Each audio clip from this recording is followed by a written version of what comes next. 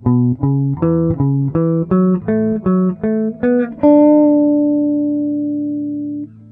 this is Ken with Individual Health Solutions.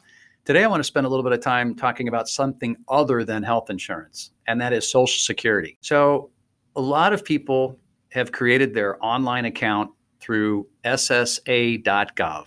So, Social Security Administration.gov, SSA.gov. And it's great that you have. A lot of people haven't. It's important that you do. And why is that? Because if you don't, somebody else might on your behalf. And this is one of the ways in which people will try and steal information, gain access to confidential income records. And by you creating your account before someone else does, it locks them out from doing that. So that's really important. You're able to manage your Social Security, your earnings. And so you've worked so many years and certain amounts of money have been deposited into the Social Security, and you're able to determine if those amounts are correct, if are accurate.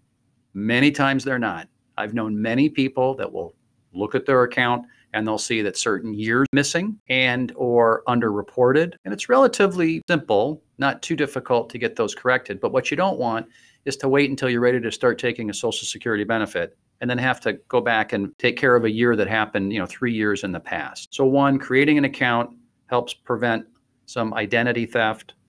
Two, allows you to manage your Social Security so that you're receiving your benefits that you've earned. And then the third is that at some point when you are ready to sign up for Medicare, you sign up through your My Social Security account, and you'll have that already created to really speed up the process. Because sometimes when you sign up for the account the first time, this happens a lot, but there's an identity checking, which is good, but sometimes that can slow the process down. Might take you a couple of days to actually get into your account. So there's a lot of reasons to sign up. Those are just some of the reasons. And we really wanted to kind of provide this as more of just a kind of a public service announcement. It's very simple to do. And then you'll have access to your benefits and what is showing currently in your account.